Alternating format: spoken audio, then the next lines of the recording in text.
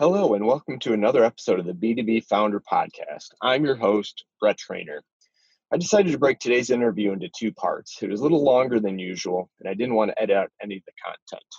My guest today is Dave Jenyns. Dave is the author of a new book titled Systemology. He's also the host of the popular podcast, Business Processes Simplified. I love having guests on the podcast that solved a problem for themselves and realized many others had the same problem and then created either a new product or a new business to solve those problems.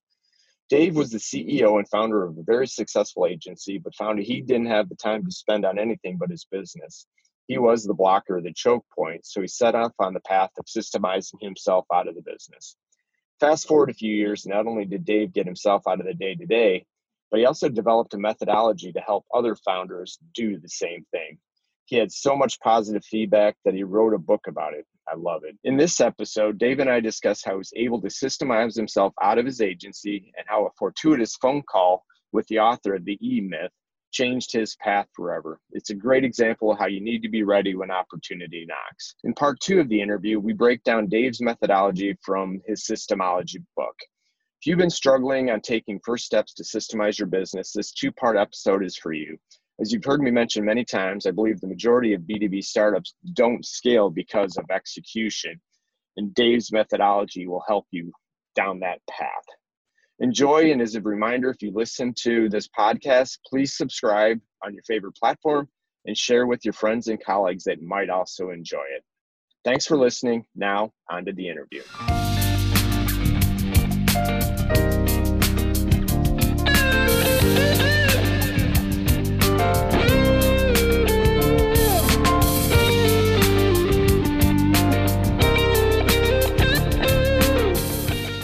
Hi, Dave. Welcome to the program. Hey, Brett. Thanks for the invite. Been looking forward to it. Likewise. It's been my pleasure. And I think when we were chatting offline, I said we haven't had too many folks come in and talk to us about process and systems. And I'm a big believer of this approach. So it's going to be great to have you on and dig into this topic for a bit. But before we get started, why don't you give the audience just a little bit of a background of what you're working on today beyond the book and some of the people you're working for, and then we'll get into it.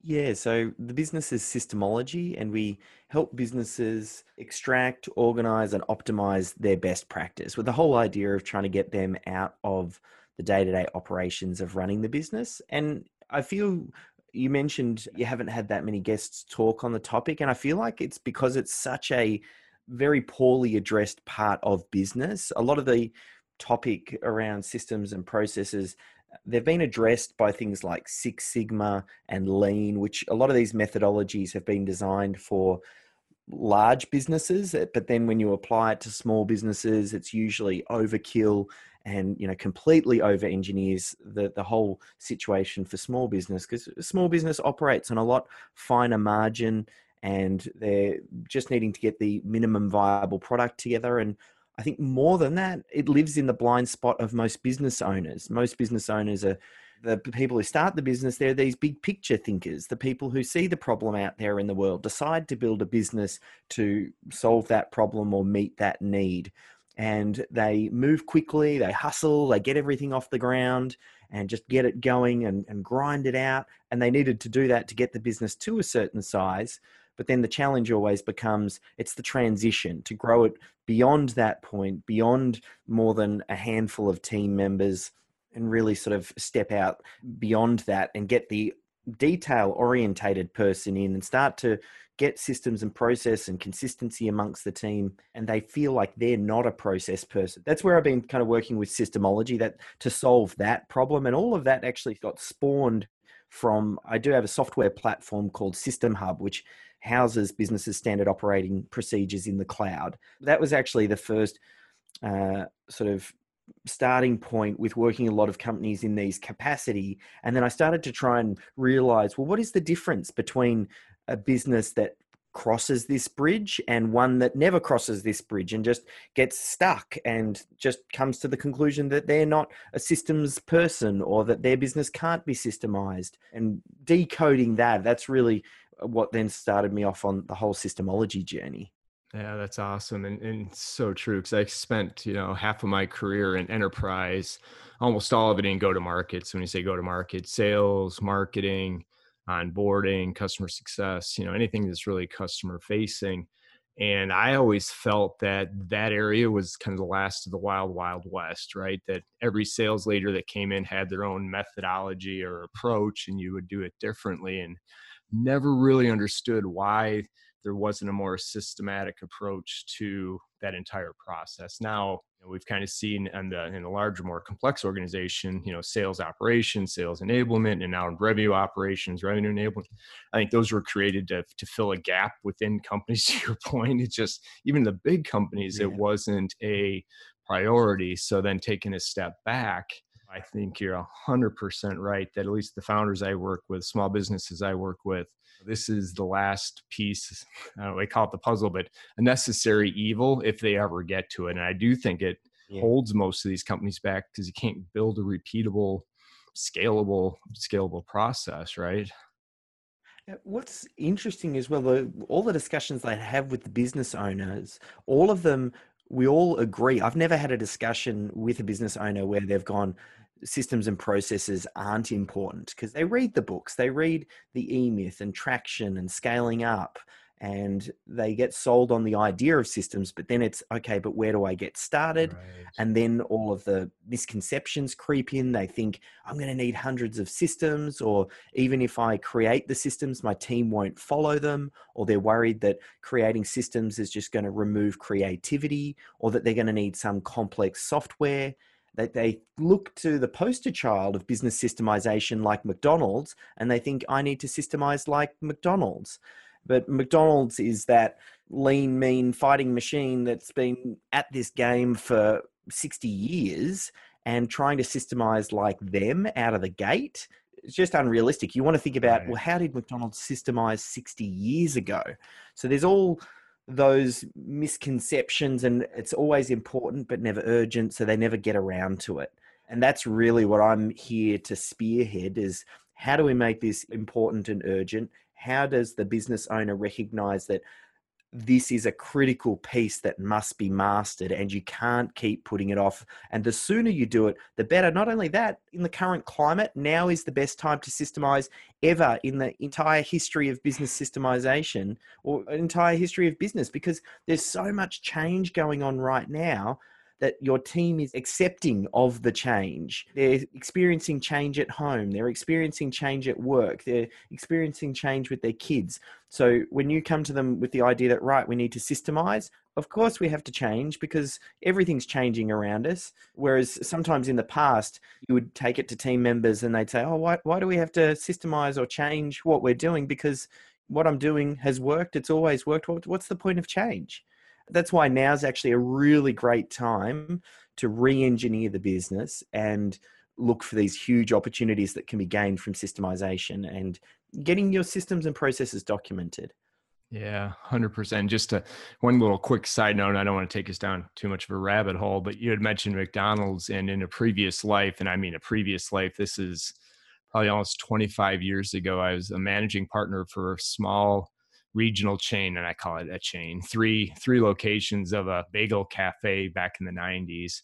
And I tried like hell to get myself into Hamburger University to understand, because even back then, to your point, 60 years ago, 30 years ago, we realized they were the experts when it comes to process and food and customer and those types of things. So completely random side note on that, but I'm with you 100% that is the, no pun intended, the gold standard for process, or at least they were. I'm not as close to it as I used to be. Yeah. But The more that I've headed down this path as well, one thing that I've realized, especially when you're getting started, it is really important to have great people, and you want to have good process, and you want to give them almost like the framework to operate on, and you want to allow them to think. So I'm not a huge fan of systemization or documentation down to the point where you can hire a 15-year-old off the street and they can come in and complete a complex component of your business because you've fully documented it. I think I always see systems as just guide rails for great team members that shows them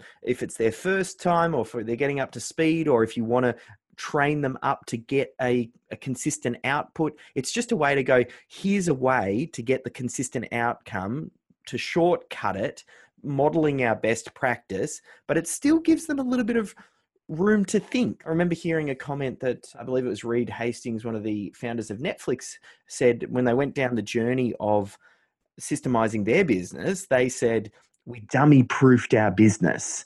The only problem with that is we found out we could only attract dummies into the business. Yeah, that's such a good point. Yeah.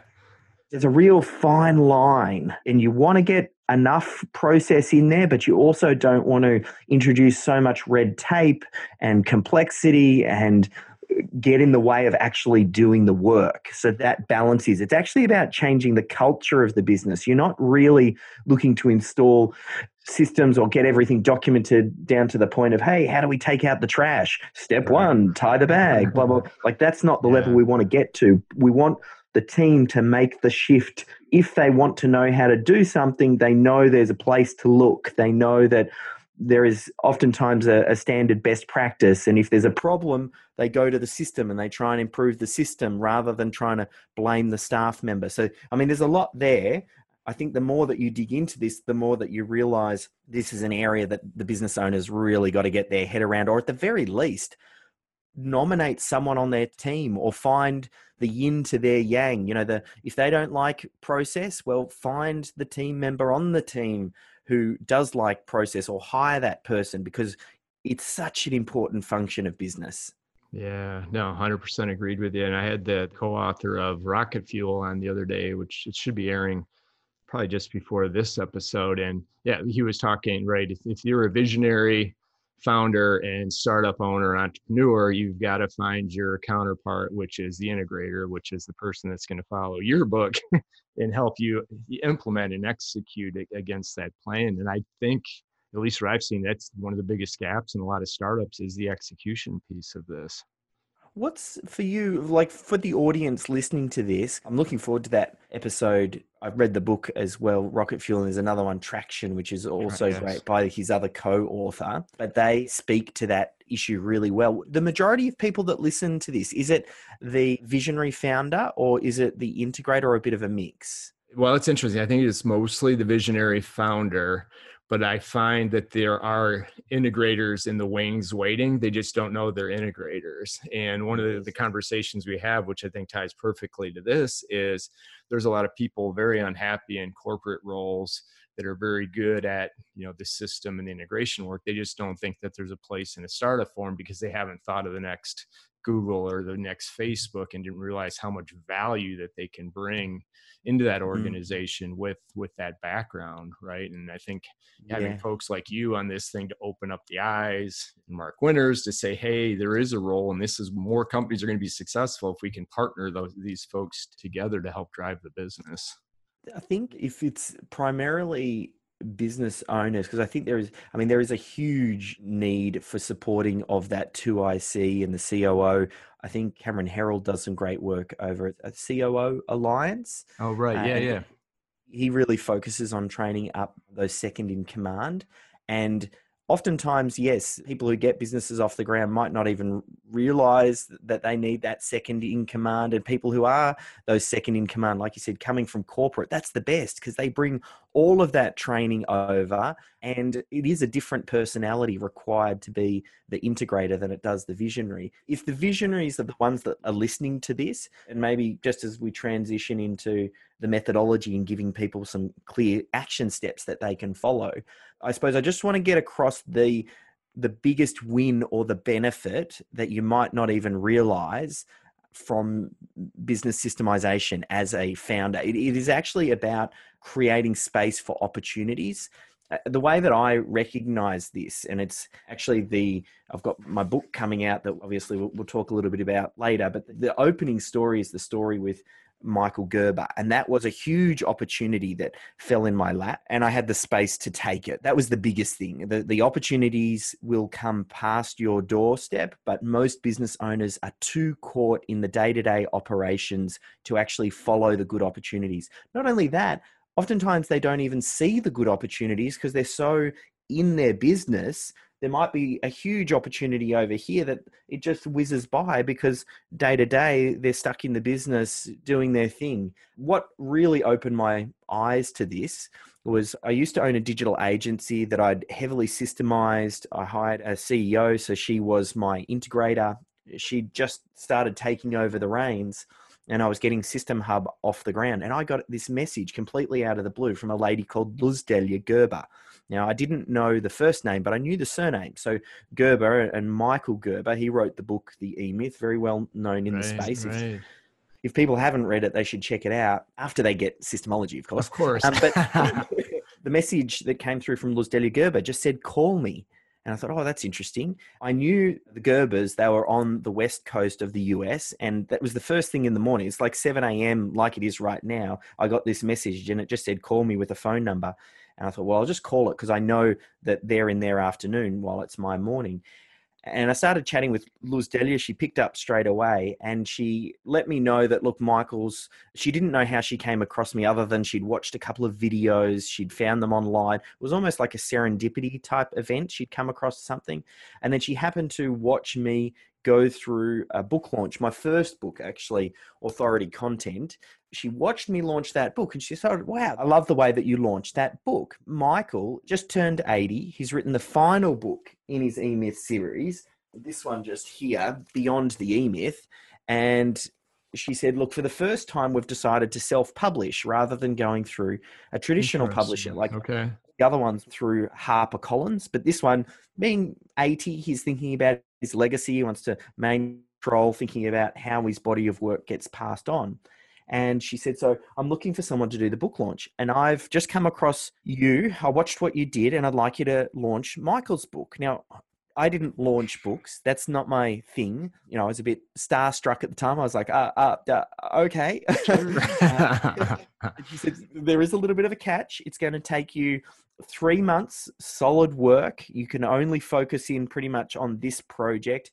And it's probably going to consume, every waking moment. You're going to have to breathe, eat, and drink the E-Myth for this period in time. And I said, look, I would love the opportunity to work along with Michael. Not only that, sure. I said, I'm happy to volunteer for the position. So I did it as almost like an unpaid internship. And I was fortunate that I'd systemized my business to the point where I could literally step out. Melissa, I said, right, you're running the day-to-day here, and I'm going to go chase this opportunity and work with it. So long story short, I've never worked on a project that has opened doors quicker. I just say Michael Gerber's name, sure. And people would just about fall over themselves to get him on the podcast, to do write-ups on their website. And it was a great project. We ended up launching. It became an Amazon bestseller in 24 hours. And then he invited me to an event he runs in Carlsbad, California, called the Dreaming Room. It was one of the last live events that he was running. And I flew to Carlsbad, and I happened to, in the process of launching the book, I'd called in a few favors from some friends who helped me out with some, AdWords and building quizzes and things. So I brought a couple of friends with me. We rented this really Mac Daddy house that was hanging off the rocks in La Jolla, overlooking the ocean. We got it off Airbnb. And then we attended the Dreaming Room event with Michael. And then at the end of that, he had a 2-day mastermind that he wanted people to stay on for. And he invited the who's who of business to it, where we sat down and we talked about the future legacy of Michael's work. And they wanted to get Tony Robbins to facilitate it. But at the 11th hour, they didn't have a facilitator. So I stuck up my hand and I said, look, I'll facilitate the group. And I facilitated this mastermind where we talked about what's going to happen with Michael's work and what is the core way that this is going to, continue and get his message out. And I remember reflecting on that afterwards going, it was amazing that I was able to lead that and facilitate that room when I had no contact with Michael, not more than 4 months prior to that. I didn't even have a connection with him. And it was just a series of these serendipitous events where I had the opportunity to follow it and chase it.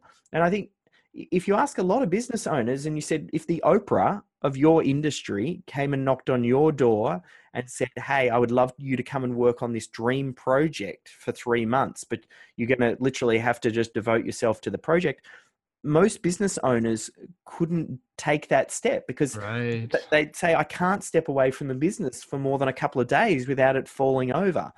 But for me, it was almost like a snakes and ladders event where if you think about it, I was plodding in the right direction and I was slowly moving up the board, but I landed on a ladder and I was able to walk up that ladder and I shot up about 50 levels. I skipped tons of the board, and those sorts of opportunities, they will come around. Some of them you'll see, some of them you won't because you're so focused on the business. And the whole purpose of business systems, and the reason I tell this story is because it speaks to the founder, because sometimes the idea of writing detailed process and systems, it doesn't get the business owner excited, but the idea of creating space and potentially spotting the next huge opportunity, that's what does speak to them, and systems that enables that.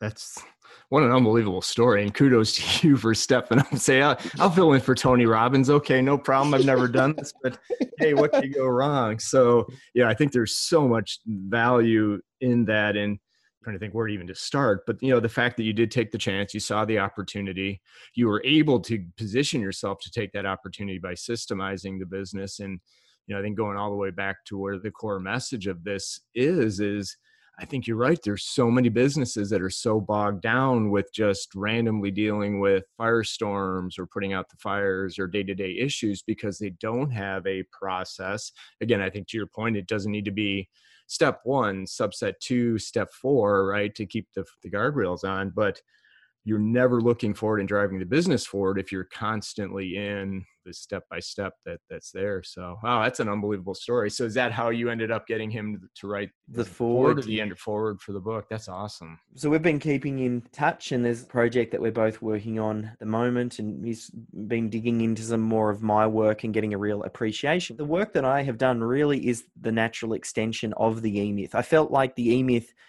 got everybody all excited by the idea of systems, and it built the case, because back in the day, people didn't think about working on their business. They were more focused on in the business, and they didn't think about the E-Myth, the entrepreneurial myth, which is just because that you can mow the lawn, that doesn't mean that you can run a lawn mowing business. There's a difference from doing the technical work versus running the business. And that's what the E-Myth speaks to. And it does that fantastically well. But inevitably, after you read the E-Myth, the next question you ask is, okay, yeah, but where do I get started? How do I go from a business with 0 or very little systems to something that is operating much more smoothly, almost like a Swiss watch, and you go in a systematic approach? So systemology, which the book that I've written about, Create Time, Reduce Errors, and Scale Your Profits with Proven Business Systems. The whole idea is it's a 7-step system to identify the mission critical systems, get it out of the brains of the team members and the business owner, to make it easy and organize it and get the team to buy in. And then what are the systems you're going to need for scale? We can go through those 7 steps, but each step is designed to address one of the myths. Like I think the first step, which is to define, speaks to that myth that you're going to need hundreds of systems to actually get a win. The truth is you probably need 10 to 15 core systems that really focus in on the minimum viable product of you delivering your core product or service. You do that, and that's going to give you a significant win. And that's all you need at the start. You just have to get the ball rolling. Thank you for listening. I hope you enjoyed part 1 of my interview with Dave Jennings. Please tune in for part 2, where we break down Dave's new book, Systemology, and talk through his methodology. Enjoy. Have a great rest of your day.